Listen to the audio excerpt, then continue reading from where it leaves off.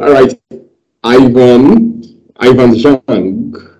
So Ivan Zhang. Yes. Okay, it's nice to have you on the podcast today. Thank you. Yeah. Um, I actually have some questions I've prepared to ask you. But before we dig into most of the questions I would like to ask you today, can you give us a brief overview of your background and what you're doing currently and how you got started with what you currently do? Sure. So I started in the industry. This was maybe over a dozen years ago. So Okay. I did my master's in the United States and then began work at Bank of America, which Yeah. was obviously one of the largest banks in the United States. And we're mostly focused on understanding interest rate risk. So I guess this is very related to what's happening in the markets today. Yeah. Um, but we were very interested in understanding interest rate risk for the bank. I did that role for a year where we modeled out kind of all the potential future paths that the economy could take and what that would mean for the bank in terms of either losses or gains. Yeah. And then I moved on to the role that was more on the high frequency trading or algo execution of equities. So this is just using machines to trade stocks very quickly for institutional buyers or sellers, so that they don't have to be staring at the screen all day, clicking buy and sell on their computer. So Yeah. the combination of those two things kind of led me to a role at under the chief investment office, where we're managing the fixed income portfolio for the bank. And so this is a unique spot because it's not a client-facing role, even though banks mostly serve clients in terms of money management. This was just managing the bank's own assets, and it was a very unique time because of the financial crisis. Federal Reserve pumped a lot of money into the system, so there's a lot of excess cash, but nobody to lend it to. And so that was an ironic problem that you had where the bank just had too much money and they needed to make good use of it. And so that excess cash kind of landed into our group. And so our responsibility was to invest it, to generate some income out of it, as opposed to just letting it sit there on the bank account. So we did that for, over nearly a decade. And during that time, I did a lot of personal hobby projects. One of them was a crypto mining facility. This was in 2016 when Ethereum was just maybe 2 years out. Um, and that was an opportunity for us to learn more about blockchain, about how things work and how it could be potentially revolutionary for finance and, not just financial industry, but individuals, right? Because it gives them the potential to control money in a way that they never were able to before. So then you fast forward to 2020, and this new evolution called DeFi, or decentralized finance, is essentially starting to pick up. It was about less than $1 billion by the end of 2019, beginning of 2020, and then they exploded to over $100 billion by the end of 2020. And so when we saw that trend happening, we thought we were early a few years back, and all of a sudden we realized we were late. And so then we were like, okay, in 2021, we need to start our company. And that's how Pennyworks was born. And the company, very straightforward. It currently just has a simple premise. We try to provide a traditional financial interface, which allows regular businesses and individuals to get the benefit of decentralized finance without having to learn how to manage crypto, without learning how to understand blockchain transactions and things like that. So the benefits of DeFi as an investment without all the operational challenges of working with crypto. Interesting. I'm actually going to ask you some questions about Pennyworks and decentralized finance, DeFi. As a senior portfolio manager, so you once worked at Bank of America as a senior portfolio manager, and part of the responsibility you and your team undertook was managing the bank's portfolio assets of fixed income assets, which went into the sum of 400 billion US dollars to 500 billion US dollars. And that is a very great experience, and having to have managed such volume of assets successfully. Then along the line, you delved into investing in crypto and blockchain for the better part of the decade. Yeah, I want to ask, because I'm someone who is very interested in personal finance. What investment opportunities are there in DeFi? So in DeFi, so part of it is you need to decide what your risk tolerance is, right? Okay. Yeah, Because yeah. as you can imagine in crypto, it's one of the most volatile asset classes there is. Yes, The yes. reason we started our company is that we wanted to get uh, kind of the closest thing to a solid, well-established financial product that traditional finance would understand. And this is the first kind of more safest version of your participation in DeFi, and that is collateralized lending, right? So Okay. most of the protocols there that would be big ones called Aave, Compound, MakerDAO, they will generate very low yields, but it's very difficult to lose money on them because for every dollar that you are lending to somebody, they have to put Yes. up $1.25, $1.30, $1.50, maybe $2 of collateral, so that in case that they don't pay back, you can take Yeah. the collateral, sell it, and then make sure that you get your principal back. So that's the most risk averse opportunity there. You can consider that as like on the risk spectrum on the leftmost side of this.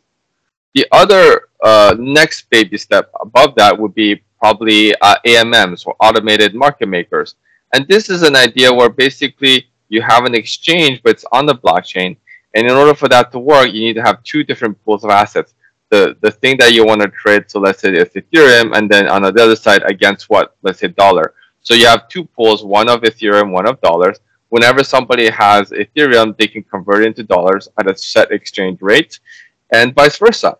Now, if people do this back and forth all the time, in between every time you do a transaction, you get some fees, and then all of a sudden, you, regardless of where you are, regardless of who you are, regardless of how much money you are, you can behave just like an investment bank, right? Okay. You Yeah. are the market maker, providing liquidity to users, and you getting paid for it. And so that is fundamentally something new that's never been able to be done before. You're not replacing a kind of low value kind of businesses. What you're doing is you are replacing the core function, the high value functions of the bank. And you're able to do this in decentralized finance regardless of your identity and regardless of how much money. You can put $50 into it and you could still be a market maker and you will still earn a pro rata share of the income. So it is very liberating in that sense, and it brings the opportunity to just about everybody that's interested in interacting with blockchain. So that's will be on the slightly more risky opportunity. And then there are tons of these things where fundamentally it is risky because let's say an asset goes up a lot or an asset goes down a lot. Let's say, for example, Ethereum goes up a lot, right? If Ethereum goes up a lot, what happens is in that pool, you have, let's just say, $1 worth of Ethereum and $1 worth of dollars. More people want Ethereum. They'll buy up all the Ethereum. So then in that pool, there's just a lot less Ethereum and a lot more dollars, right? Yeah. But that only happens in a world when the Ethereum value goes up. So you're like, well, I missed out because I would have preferred to have just kept my Ethereum, right? So there's risk there for where you could potentially lose some money. It's hard to lose all your money in there, but it's potentially you could lose more than just like if you put in $1, you might end up with less than $1, right, of value. But because of this risk, you get paid more. So it's kind of how you want to balance it out. There's a lot of people that do an analysis to figure out how to make money in there. And then there's easy ones where you just say, well, I'm just going to pick the one with the highest fees and hope for the best, right? So that's kind of where it's in the middle of the spectrum of risk. The third more risky one, but still decent opportunity, is where you do a little bit more of like option strategies. These are very advanced in terms of you need to understand options, or at least be comfortable that somebody's doing this on your behalf, understand options. But because blockchain is able to create these decentralized exchanges, they can also create exchanges for options. And the reason why it's interesting is because options, the price of options are related to how much uncertainty there is in the future, right? So the more uncertain it is, the more expensive it is to buy or sell options. So if it's very expensive, then you can sell these options at a very, very high cost. Yeah. And if the situation doesn't happen, so let's say you can sell an option that says, hey, look, I'm only going to start losing money if Ethereum goes to 3,000 or above in 3 months. Doesn't happen, you make money, right? So that's an opportunity where you take some amount of risk. Hopefully it's enough risk that you're able to withstand it, but you get some premium in exchange for that. And if nothing happens, you just keep the premium, right? But because this is options and you allow you to create these conditional events, there is a lot of risk in there. It's almost like a lot of internal leverage. So you could lose all your money doing this if you don't do it right. And so that's kind of where the riskiness happens. Now, if you do it right, you might be able to earn like 10, 15, 20% on this. There are a lot of these protocols that already offer these false DOVs that essentially just systematically help you sell options against the position that you already have so that you can boost up your income a little bit more than you just holding the asset like Bitcoin or Ethereum, right? Okay. So that would be a little bit more advanced in like level 3 of the risk spectrum. And then the fourth one would be just, finding crazy coins that nobody knows about and then, that's worth nothing and then going 1000x. Right. Now, in practice, the odds of you finding that nowadays is very low. So I would not want to bet a lot of money on it. But if I did have time, right, maybe I could put like $50 on like any new coin and maybe one of them will go 1000x and that'll pay for everything else, right? Yeah. That's really cool. Yeah. Decentralized finance offers financial instruments without relying on intermediaries such as brokerages, exchanges, or banks by using smart contracts on a blockchain. Now, it is an emerging financial technology that challenges the current centralized banking system that we have today. A lot of people, most of my listeners may not really know how decentralized finance works, and you are an expert in this field. Again, I'm going to ask you questions on how to manage risk when dealing with blockchain transactions and how Pennyworks helps in this regard. But before I get into those questions, can you tell us how decentralized finance works?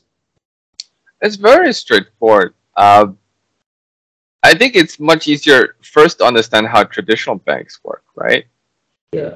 Because decentralized finance is the same, but with a little bit extra. So a traditional bank, when you take the money and you put it into the bank, right?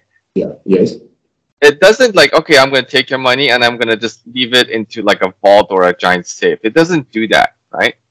Yes. You give it $10, it's gonna just record it. So hey, look, Oni give me $10, right?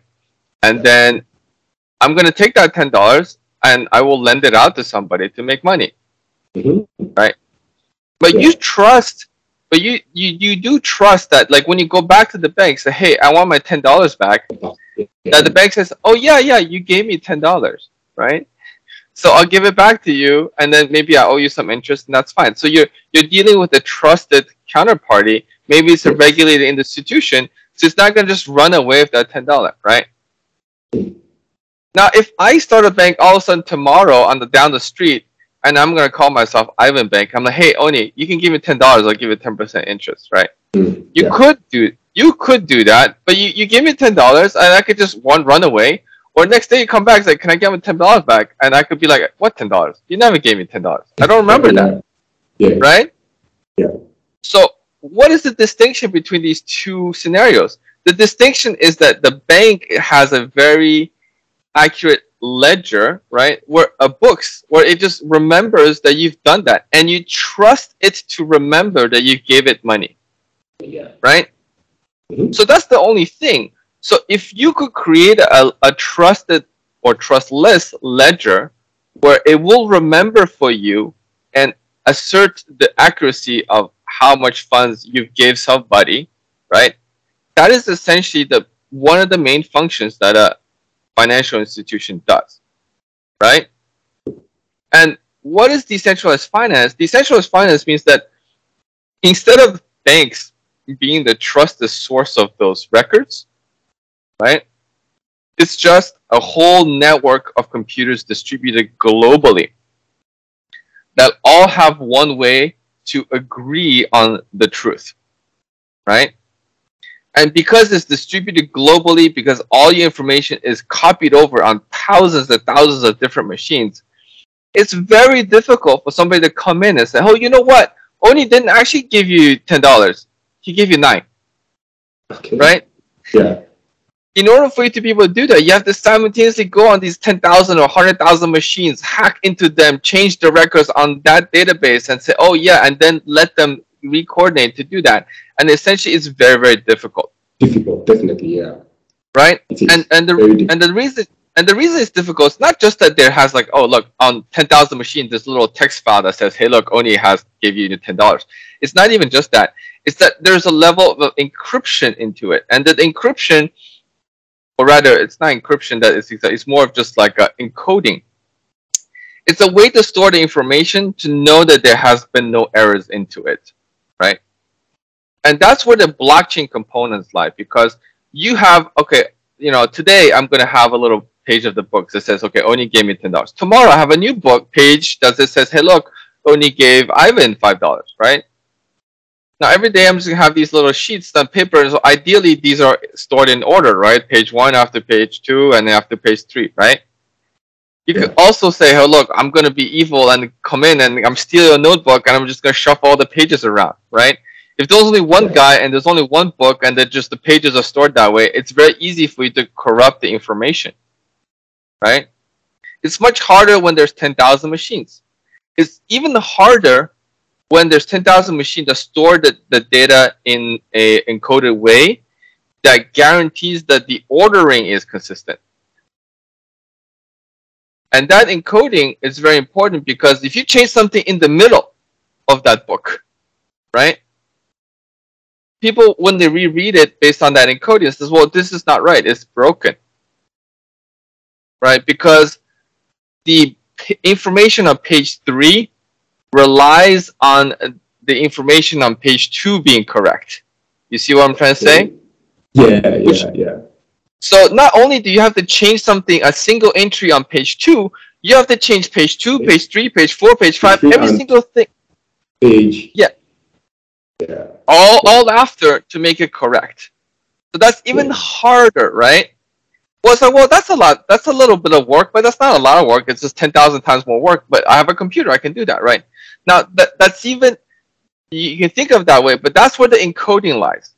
The encoding is such a way that's extremely difficult to create these fake pages. Yes. Very difficult. It's so difficult that you have to use GPU mining to do this. And that's exactly why there's an entire mining industry that is being born to be able to create these new pages. Creating new pages essentially creates new blocks. And they're all tied together in a chain so that it makes sure that every single piece of information that goes from one block to another one is consistent with the information before it. That's where you get the term blockchain. Blockchain, yeah. So 3 levels of defense. One is that you have multiple parties storing the same information. Second of all, the information that is stored is encoded, so it's very difficult to change just one piece. And third, the changing requires hashing, which is extremely, extremely difficult to do. And because of these 3 components, essentially you have a trustless bookkeeping system. And that is essentially most of the value that a bank has, because everything is built on top of a trustless bookkeeping system. Interesting. That's a very brilliant way of explaining this. You know, we have blockchain today. There is blockchain, smart contract, and more recently Web3, which has now become a catch-all term for the vision of a new, better internet. Now, at its core, Web3 uses blockchains, cryptocurrencies, and NFTs to give power back to the users in the form of ownership. These 3 things, blockchain, smart contracts, and Web3, how do they work together to provide a sophisticated, trusted platform for carrying out financial transactions? Perfect. So, I mean, this leads exactly to the next point, right? So now you have this blockchain, which is basically the truth, right? It's just like a storekeeper of all the correct information. Then what happens is, well, okay, I have all this information, but what kind of information am I going to store into it, right? Now, for traditional bank or for the Bitcoin network, the only kind of information you're storing is basically who sends Bitcoin to who else, right? Party A sends Bitcoin to party B. And then there's some other ones about checking and encoding all that stuff. But that's a very limiting language, which means that the whole story that you can make is all just like transactions A, B, back and forth, right? So that's what a traditional payment system is if the information you're storing is just transfers, right? Now, you could store other things. You could store like a story, right? Like Oni and Ivan went to the park and then we went to do some activity afterwards. That's interesting. It's interesting, but it's not super helpful because if you want to just to store a book, maybe you could just do it on YouTube or a video or something. Blockchain is not the best for that. Blockchain is the best to store information in which multiple parties need to confirm what the truth is, right? And so, hey, what about investment or arbitrary contracts between people, right? Because if you are able to say, hey, look, I'm just transferring Bitcoin, oh, that's great. But what if I had a representation of something else in real life, right? And that it could be a house, right? So I'm saying, hey, look, I'm going to have a little piece of a code, right? Just like when you do programming, there's a little of these blobs that just says, hey, look, this information represents a house or a car or something, right? If you build a video game, there's like a car object. It's not a real car, but it's a car object that maybe you can drive around or something like that, right? But same thing in the blockchain, you can say, hey, look, we're going to create this thing, right? Now, whoever is enforcing that this car item matches with a real car in the real world, that's outside the blockchain, right? Because that requires physical enforcement and things like that. So the idea is that the moment you bring those physical assets or financial assets and you represent them on a blockchain, then you can just do transactions on them, right? So if I create that, says, hey, look, this block of data is going to be a house. Now what I can do is, oh, well, look, you know what? Ani's going to give me $10 and I'm going to give him the house. And that's okay. Well, that seems like pretty obvious. But the moment you do that, you just created an entire deed land title registry system, right? That is incorruptible. Yes. And all you did was just, instead of just representing Bitcoins or Ethereum, you said, well, now I'm going to have a house item in the line item there. Okay. That is fundamentally, essentially, if you think about it, and then the legal system, if it can enforce that kind of system, that is essentially the invention of private property, right? The enforcement of private property claims and so on and so forth. That's very powerful. Similarly, you could be that, well, instead of a house or car, this is actually an investment contract, right? So it could be like represent a stock, right? So it could represent the stock. Let's say it could be like Tesla, right? Everybody loves Tesla, right? What do you actually need to trade Tesla? It's actually very little. You just need to know what the price of Tesla is. If you don't care about being an actual shareholder, if you don't care about going to the board meetings and asking Elon Musk questions or whatever, but you just want to like bet that the price of Tesla is going to go up because you believe in the future of electric cars, you just need to say, hey, look, if we can also store the prices of the Tesla stock at any time, right? And then we just need to have a little contract that agrees that, like, look, if Tesla's was $100 now and it goes to 50, then I make 50 and you give me $50, right? All of a sudden, you just replicated all of the exchanges and stock exchanges and future exchanges in the world just by adding that type of information into the blockchain, right? Now, you can see where I'm going with that, right? So the more you add these representation of things into the blockchain, you can now have the code, which is a smart contract piece that's finally comes in, be the enforcer. It's not a third party. It's not a lawyer. Everything is already in the blockchain. So you can just say, look, smart contract code, you know, Oni and I are going to make a bet, and then we're going to do this on Tesla stock, right? And then I want to bet that if it goes up by $50, that I make money. And then if it goes down by $50, Oni makes money, right? And the nice thing is you don't have to trust that this guy will give the money because it's just a code. It's just, you can see the code. It just says, hey, look, if Tesla goes up, give the money to Ivan. If Tesla goes down, give the money to Oni. Yes. Right? Yeah. So now you're able to replicate institutions, right? Instead of the brokerage house being the one deciding that you made this much money, the smart contract is deciding. Instead of brokerage house or like the city government or whatever deciding who owns the house, the smart contract tells you, right? So you can see the more you can add to this, you can build a whole host of systems where people have direct control of both financial and physical assets just by interacting with the blockchain.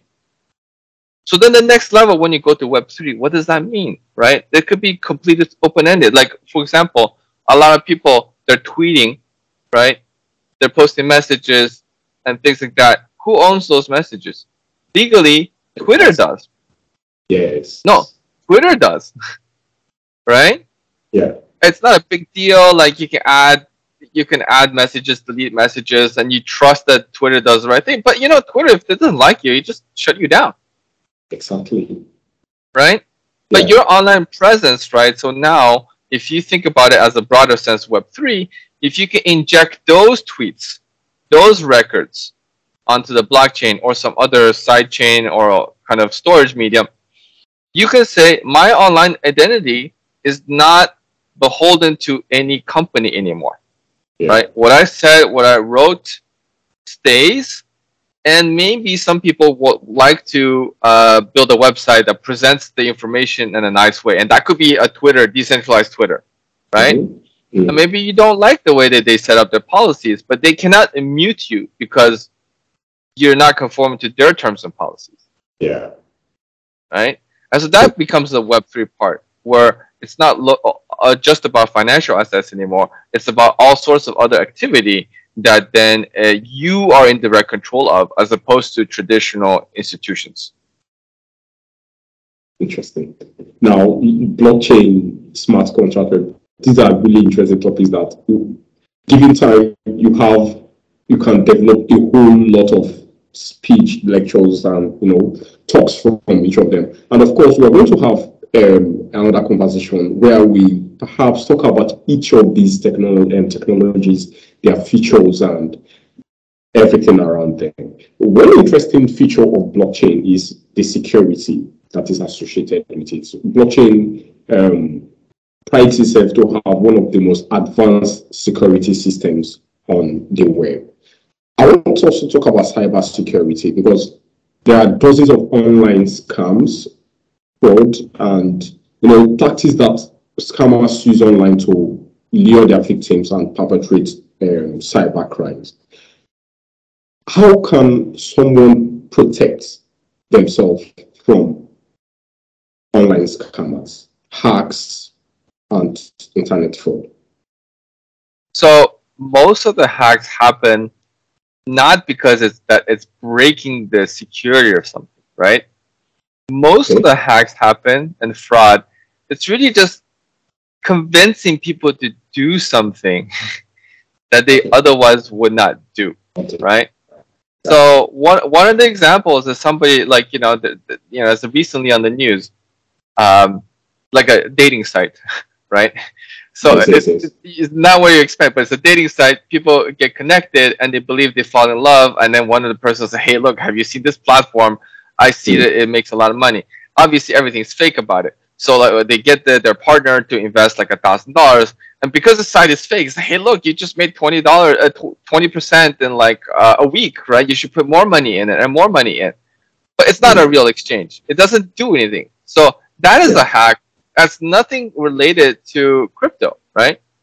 But it could be crypto focused because, hey, look, this is a crypto exchange and these things are going to go 1,000x. So it's just using the name to kind of influence people to just send them money, right? So that's like a standard way where actually a lot of money is lost.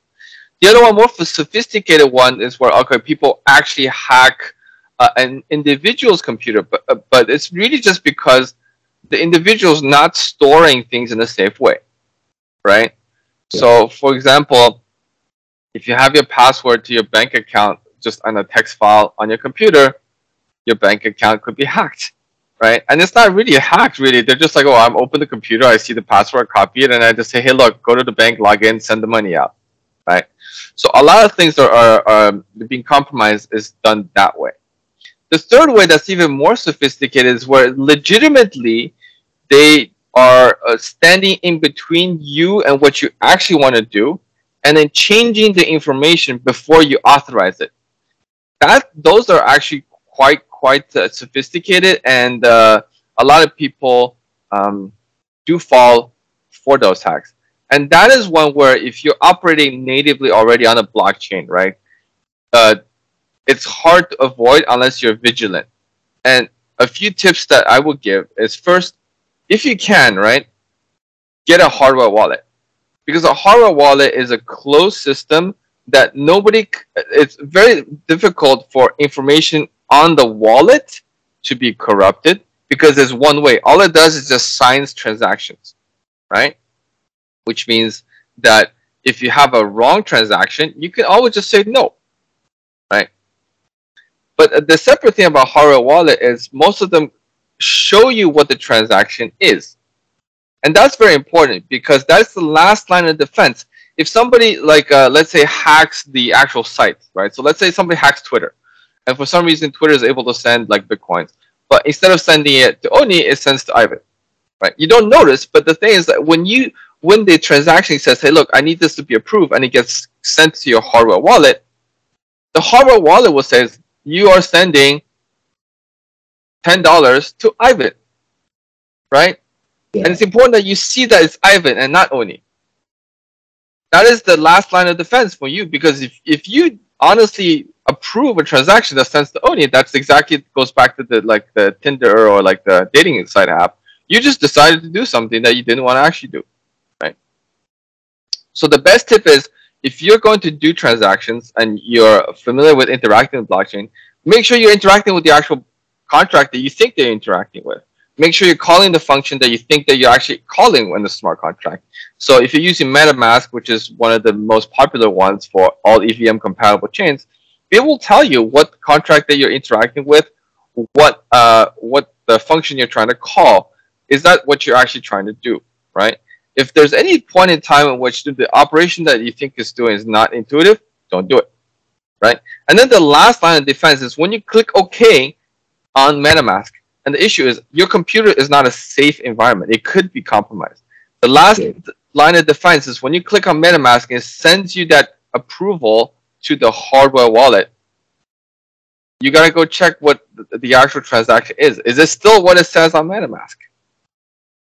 If it is, then you're okay. But if it's not, you should not approve it, and you probably should also get a new computer, because your current one, right? Yeah. And the idea is never do any of these things in a rush. Never do it in a rush. And that's why it's very difficult, because a lot of times people are really excited for like NFTs, right? So, oh, somebody, a new artist is coming out with this new collection of art, and you have to fight for it, right? And what happens? Some other scam creates another contract which is exactly the same, right? It has the same name or whatever, and then they pretend to be the artist, and then you're like, oh, I'm buying this, and then it's not the same guy, right?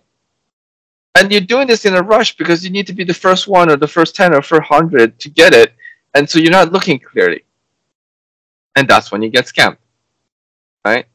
Sure. So the idea is never be in a rush. There's nothing that you need so bad that you can't wait for another 5 or 10 seconds, right? Your life is never going to change in that way, right? Because especially like if the opportunity really is like that, you're probably not the first in line to take advantage of it, right? If it's like, oh look, all you need is $50, and then you're gonna be like a millionaire next week. Why is it that you're the one that's getting that opportunity? How is it that it's up to you to make that 999,000 and not some other guy that's more connected than you? Yeah. That's more familiar with the project, or that knows more about the blockchain, or that's more familiar with the artist, or involved with the person more, right? Exactly. So really, it's about being more humble. You're not that special. There's nobody that's like, oh, we absolutely need you to be the one doing this, and we'll give you millions of dollars for you to do these like very simple things, right? So when you realize that, a lot of the hacks, 95% of it is social engineering. It's not a technological issue. It's not a design issue. It's social engineering. you can avoid that, and that's within your control. And then there's the very last set of hacks, which is like the contract is defective, right? That honestly, as an individual, is very hard to avoid. You can look at those projects, you can see how well they're audited, but at that point, you need a level of expertise where you need to understand smart contract code, you need to understand basic security, maybe even computer security and general design. And that's something that, as an individual, it's hard to do, which is why I would say if you want to get into blockchain, don't do the latest and greatest and newest thing. Do the oldest thing. And the best thing you can do to protect yourself is, has this thing been around for more than 6 months? Has this thing been around for more than 1 year? If 1 year passed and nothing bad happened, and because there are a lot of smart people trying to hack it, because if there's a lot of money in it, they would want to do that. If it's been already a year, then it's less likely that there'll be an issue with it, right? Nothing is guaranteed. But again, that's where it is. Let's step into something new slowly. Interesting. Talking about keeping cryptocurrency assets safe, there is a lot of talks recently about early retirement. A lot of millennials want to retire early, and yes, one approach here they do this is by making investments and saving as well. Now, a lot of persons trust cryptocurrency. In fact, they are fascinated with cryptocurrency and want to make most of their investments in cryptocurrency. They want to save most of their money in cryptocurrency so that they would be able to retire early. Now, given the credit cryptocurrency has, how can someone optimize their investments to be able to retire early? Well, so there's a lot of things going on, right? It's like I can't. In 5 minutes, I will tell you how to retire rich. That's not gonna happen, right? If everybody's, well, I will tell you the best I can so that you can get on the good path, right? Yeah. But it goes to the same theme that I said before. If anybody's promising you in 5 minutes to just tell you the secret that you get you rich, it's probably a scam, right? You just got to be realistic about it. But what you want to do is understand you're excited about blockchain because of what, right? And then I would say you should be excited about blockchain and Web3 because of the things that I mentioned before.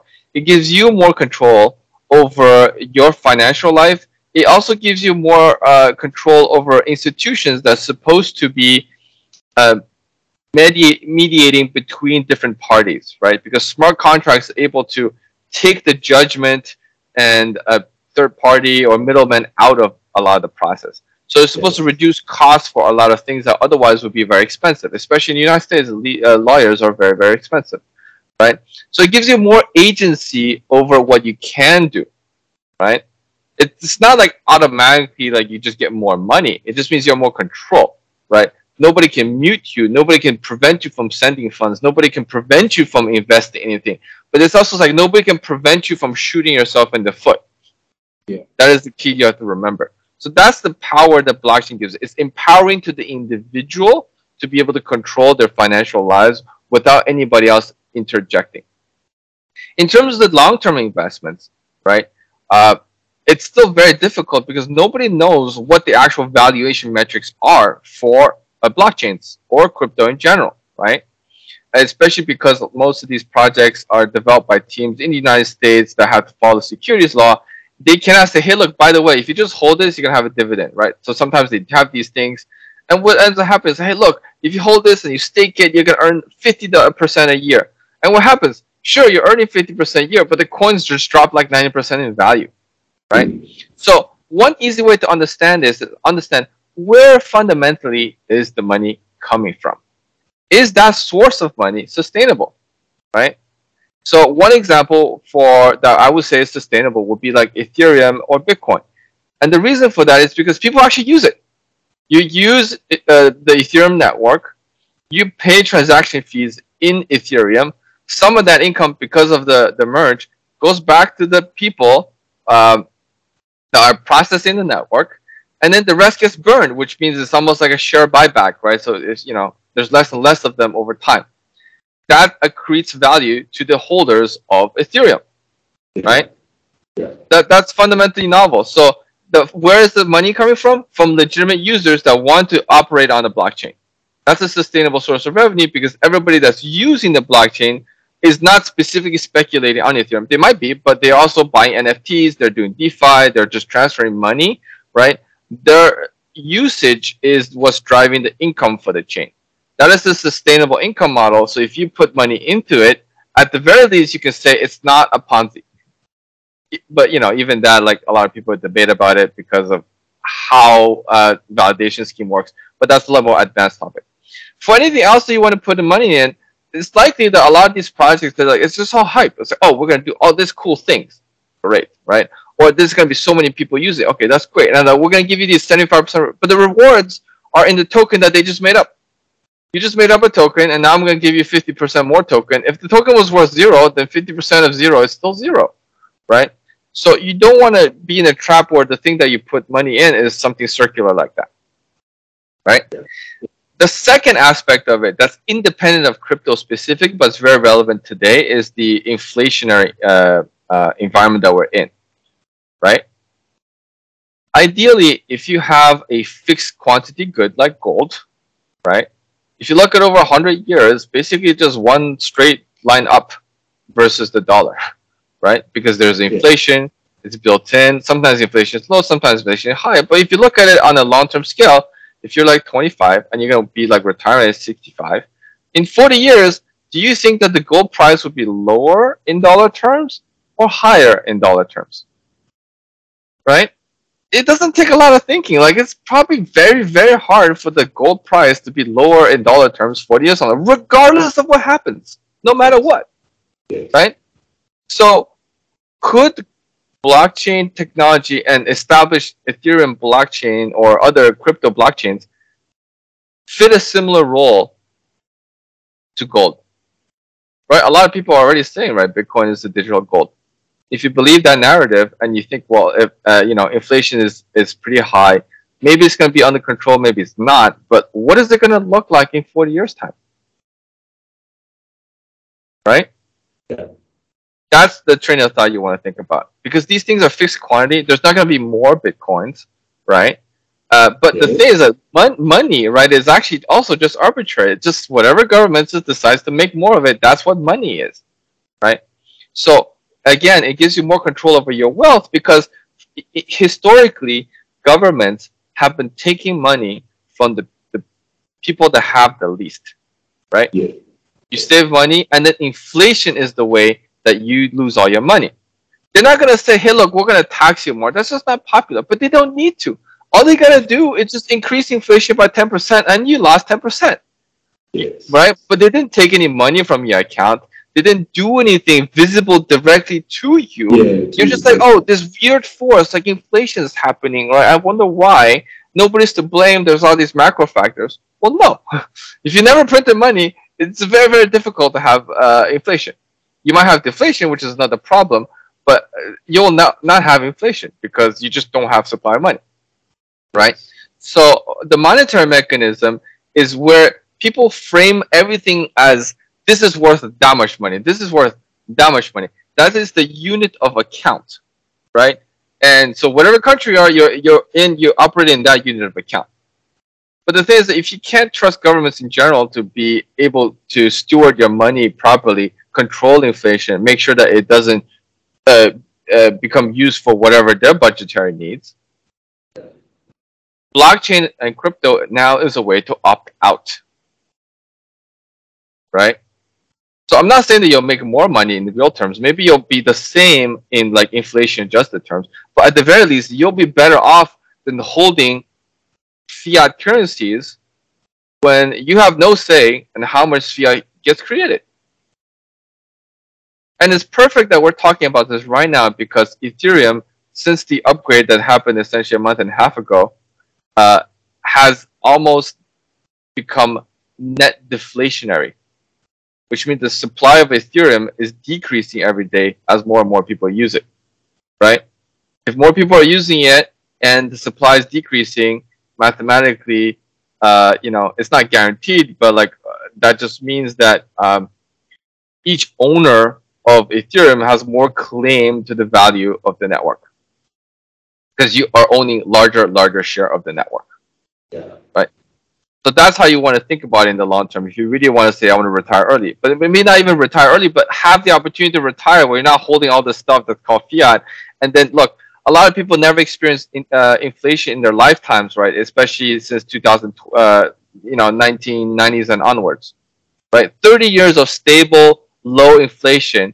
They kept the whole life savings in fiat. And all of a sudden, the one time that they're retiring now in the 2020s, when they need fixed income and low inflation, this is where inflation is 10% in the UK, 8+% in the US and Europe, right? And then even more crazy in other countries like Turkey, Argentina, right?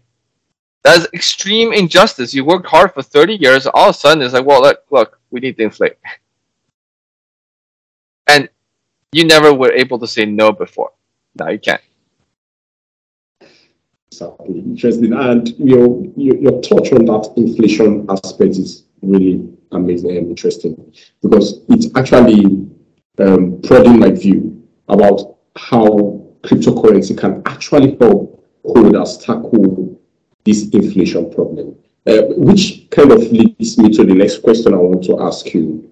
I want you to talk to us about the ways blockchain, cryptocurrency, Web3 is disrupting industries today. Now, the control that agencies, governments, and these big financial institutions have over the economy, the global market environment, business, people's money, and things like that. A lot of persons actually definitely want these things to be, this kind of control to be taken away from these big players. And that is the promise blockchain holds, where it decentralizes the finance structure and it gives individual autonomy. Can you talk to us about the industries you see blockchain and Web3 disrupting? Yeah, so I mean, the first one that I gave was essentially investment banking, right? And financial aspects of it is probably the most ripe for disrupting. The unfortunate thing is that financial services are typically one of the most regulated kind of businesses in general across most countries, right? So they're not going to give up very quickly or easily, right? So that is the unfortunate part. But other than that, most businesses, it's not like there's like a secret club where everyone just goes and agrees on preventing other people to go in. Obviously, they like to do that, but it's also highly illegal in a lot of countries to do like collusion and stuff like that. A lot of people just want to get a competitive advantage to be able to do their businesses better than somebody else's, right? You're like a small business owner or a medium-sized business owner. You're not a central bank or whatever, but you just make individual decisions. Can I make my operations more efficient using blockchain technology, right? So there are a lot of things that especially requires coordination. So in finance, for sure, you need at least two parties to something, right? Either trade or do agreement, sell something, right? In supply chain is also some aspect of it where it's hard to keep track of things, right? You ship something, it gets lost, like who had it, who's handling it, between like the original manufacturer or producer of like the goods to the final consumer. That could be like 15 or 30 hops, right? So there's opportunities there to dramatically improve logistics efficiency to make sure that we're getting the right goods at the right time by using blockchain technology to at least have that record, right? Because when you have the record, it's very hard to be tamper-proof, and potentially you can reduce fraud, you can reduce like smuggling, all the other stuff, because when you through the process, right? Yeah. Third one, for example, land title registries. That unfortunately is also a little bit hard to disentangle because it requires the coordination of typical governments, right? Like whoever is the one that's writing stamping, this is the official record, this is who owns the house, right? If they were able to put it on the blockchain, one, it'd be more transparent because everybody would see it, right? Yes. But the other one is that it's just less prone to error because when you transact, two parties has to agree, potentially both the seller of the house as well as the buyer. One guy has to transfer the money, the other one has to transfer the house. And the nice thing is that when things happen on a blockchain in a specific transaction, multiple events need to occur at the same time for the transaction to be valid. And that's a very unique property of blockchain that doesn't exist in real life, right? So when you buy a house or sell a house, a lot of people, at least in the United States, they come and then there's people signing all sorts of documents. Everybody's happy at the end of the day, right? But then they have to go and file it with the city or file it with the government and say, look, the house has changed or whatever. So what if the one guy goes in and just get hit by a car? Yeah. No house for you, right? And it's unlikely, but I'm sure it's had happened sometimes where somebody bought a house and somehow it ended up no house because, you know, some accident happened in between when they signed the paperwork and it was filed with those institutions, right? And then you have to coordinate because it doesn't happen at the same time. Maybe you get the house later, but the money transfers the day after, and so on. So there's this gap. So what happens if the house burns down in between those two times, right? Can you cancel a transaction? It's really unclear, right? So that's also ripe for disruption, but it does require coordination with governments and things to participate because they're ultimately right now the arbiters of private property and who owns what, right?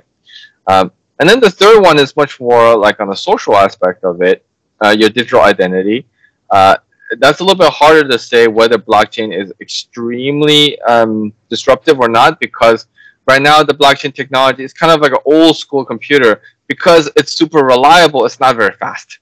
It's just not, right? If you need to copy something over 10,000 computers across the globe and make sure everybody agrees on the same thing, that takes a lot more time than just one computer, one company agreeing on the same thing, right? So there might be a situation where someday you can have much more of a digital identity that you can control, but maybe it could be a hybrid. Like some of that information is going to be stored by third parties outside the blockchain, and maybe some core parts of it will be on the blockchain. One thing that hasn't come up yet is a blockchain. How should I say this? A native kind of a person NFT, right? So is there an NFT? Is there an NFT that represents Oni, right? So right now there's like you can buy an NFT, you can say oh, I am this NFT or whatever, but it's not like this is the person, right? Because ideally, if you have something like this, and if you can keep it private but also incorruptible, then you can say this is my identity. So you can walk to a restaurant or walk to some government office or what. You can just do all these things, and they don't even need to like check a card that could be frauded because you can have a thing where only you can sign, right? Mm-hmm. And then because right now nobody knows who it is. In fact, you don't know if one address is one person or 10,000 addresses all run by one person, right? That's not easy to set up right now. So maybe at some point we'll be able to disentangle that or have a registry of identities that are tied to crypto addresses. And that's not something that's like made up because it already exists, right? So like, for example, government Estonia, they have all these like digital identity system where they had a precursor to the blockchain. So health records, bank records, all the other stuff, it's all coordinated to there. And then you can also see who accessed it for what reason, right? And you have very tight control about your personal information, your health records, right? So right now in the United States, it's all governed by laws. So people don't share things and they avoid doing that. But it's really just say, hey, look, you have a potential of being fined if you do. But there's really nothing like guaranteeing that, right? Whereas if you move a lot of this personal sensitive information onto the blockchain and add a privacy layer to it, it literally could be whoever needs to know that information has to request your access every time. And you and only you or your family member or relative are the only ones that are able to give access, right? Right now, if you sign up for any banking or service, you have to put in all your address, all your identity information every time. And that makes it so that like it's private, but everybody has it. Yes. Right? As opposed to one place where you have it, and then the bank maybe asks for it, or maybe they don't even ask for it. It's like, can you certify that Oni is from Nigeria? And you could just sign something and it says yes, right? That would be better. They just need to know that you're from Nigeria. They don't actually need to know your address, right? Same thing. Can you certify that the Oni is above 18 years old or something for whatever? Maybe you need to drink beer or something, right? Yeah. It would be great because you share less information, but it's also more secure, more trusted. So that could be ripe for disruption. It's actually really amazing the points you raised so far in this discussion. That has actually given me a broader insight into these issues and topics.